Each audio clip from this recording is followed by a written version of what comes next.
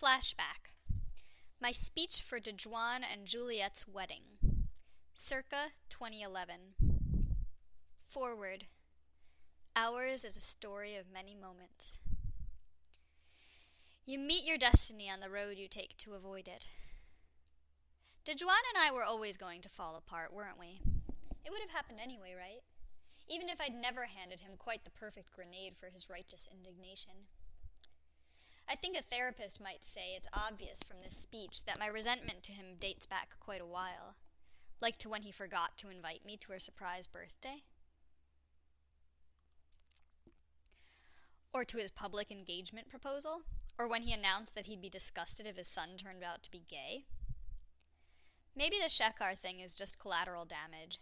It's pretty clear that several years before the Shekar thing, when I was giving this speech, I already didn't love Dajuan. The whole day had been crazy, the MC arriving an hour and a half late, Juliette's beautiful curls melting in the hot air, all of us bridesmaids fanning her. He was crude, the MC, making sexual jokes with Juliette as the butt. I took care of her as best as I could. She stayed pretty damn calm, all things considered. After dinner, the speeches came, and soon it was my turn. My delivery on the speech made it funny, I think, especially compared to that awful MC. But you'll be the judge. Lorelei approaches the microphone and holds up her diary, where the speech is still written, all these years later.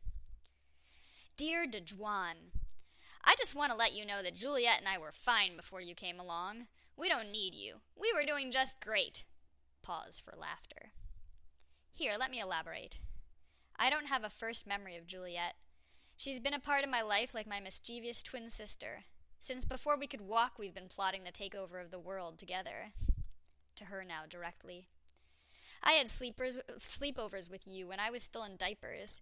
Separated by a year and 4 days, we fought like we were siblings. You were the rebel rouser. I was stubborn and self-righteous. We grew up and we ran up our parents' telephone bills. We sang each other to sleep, sneaked out of the house, nearly set the house on fire. Sorry, parents, but you homeschooled us to learn hands-on, and it was important to discover how to construct a time machine by sticking a hanger into the light socket.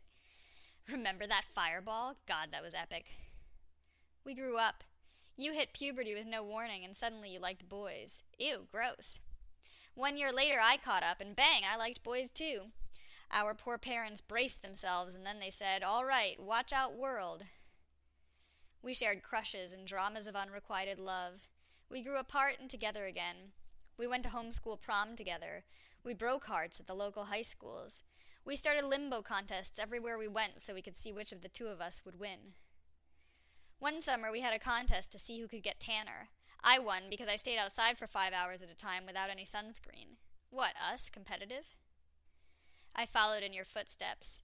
You learned Portuguese, I learned French. We planned our world trips, and we were just about to move in together when, gosh darn it, suddenly you were all like, I want to move in with my boyfriend, Dajuan, and I was like, whatever, he talks a lot and pokes you all the time, and he's totally not good enough for you. But as fate always seems to have it, I followed in your footsteps yet again, and a year after your engagement, Shekar and I announced our own. And Dajuan, I will admit, you talk a lot, but you are certainly full of things to say. You do make Juliette laugh, I suppose. You didn't hesitate to host me for a month when I needed a place to stay. I will grudgingly acknowledge that you can be a pretty nice guy. You two have the right balance of push and pull. You take care of each other and stuff. And we have something in common. We both changed our identities because of Juliette. You pretended to be a different age when you met her, and me changing my name to Lorelei was her idea. So, okay, I wish you an incredible life of happiness. I hope you listen to each other and love each other and always keep each other smiling.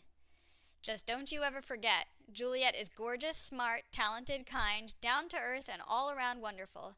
Treat her as best you are able because I will be watching, and she was my best friend first.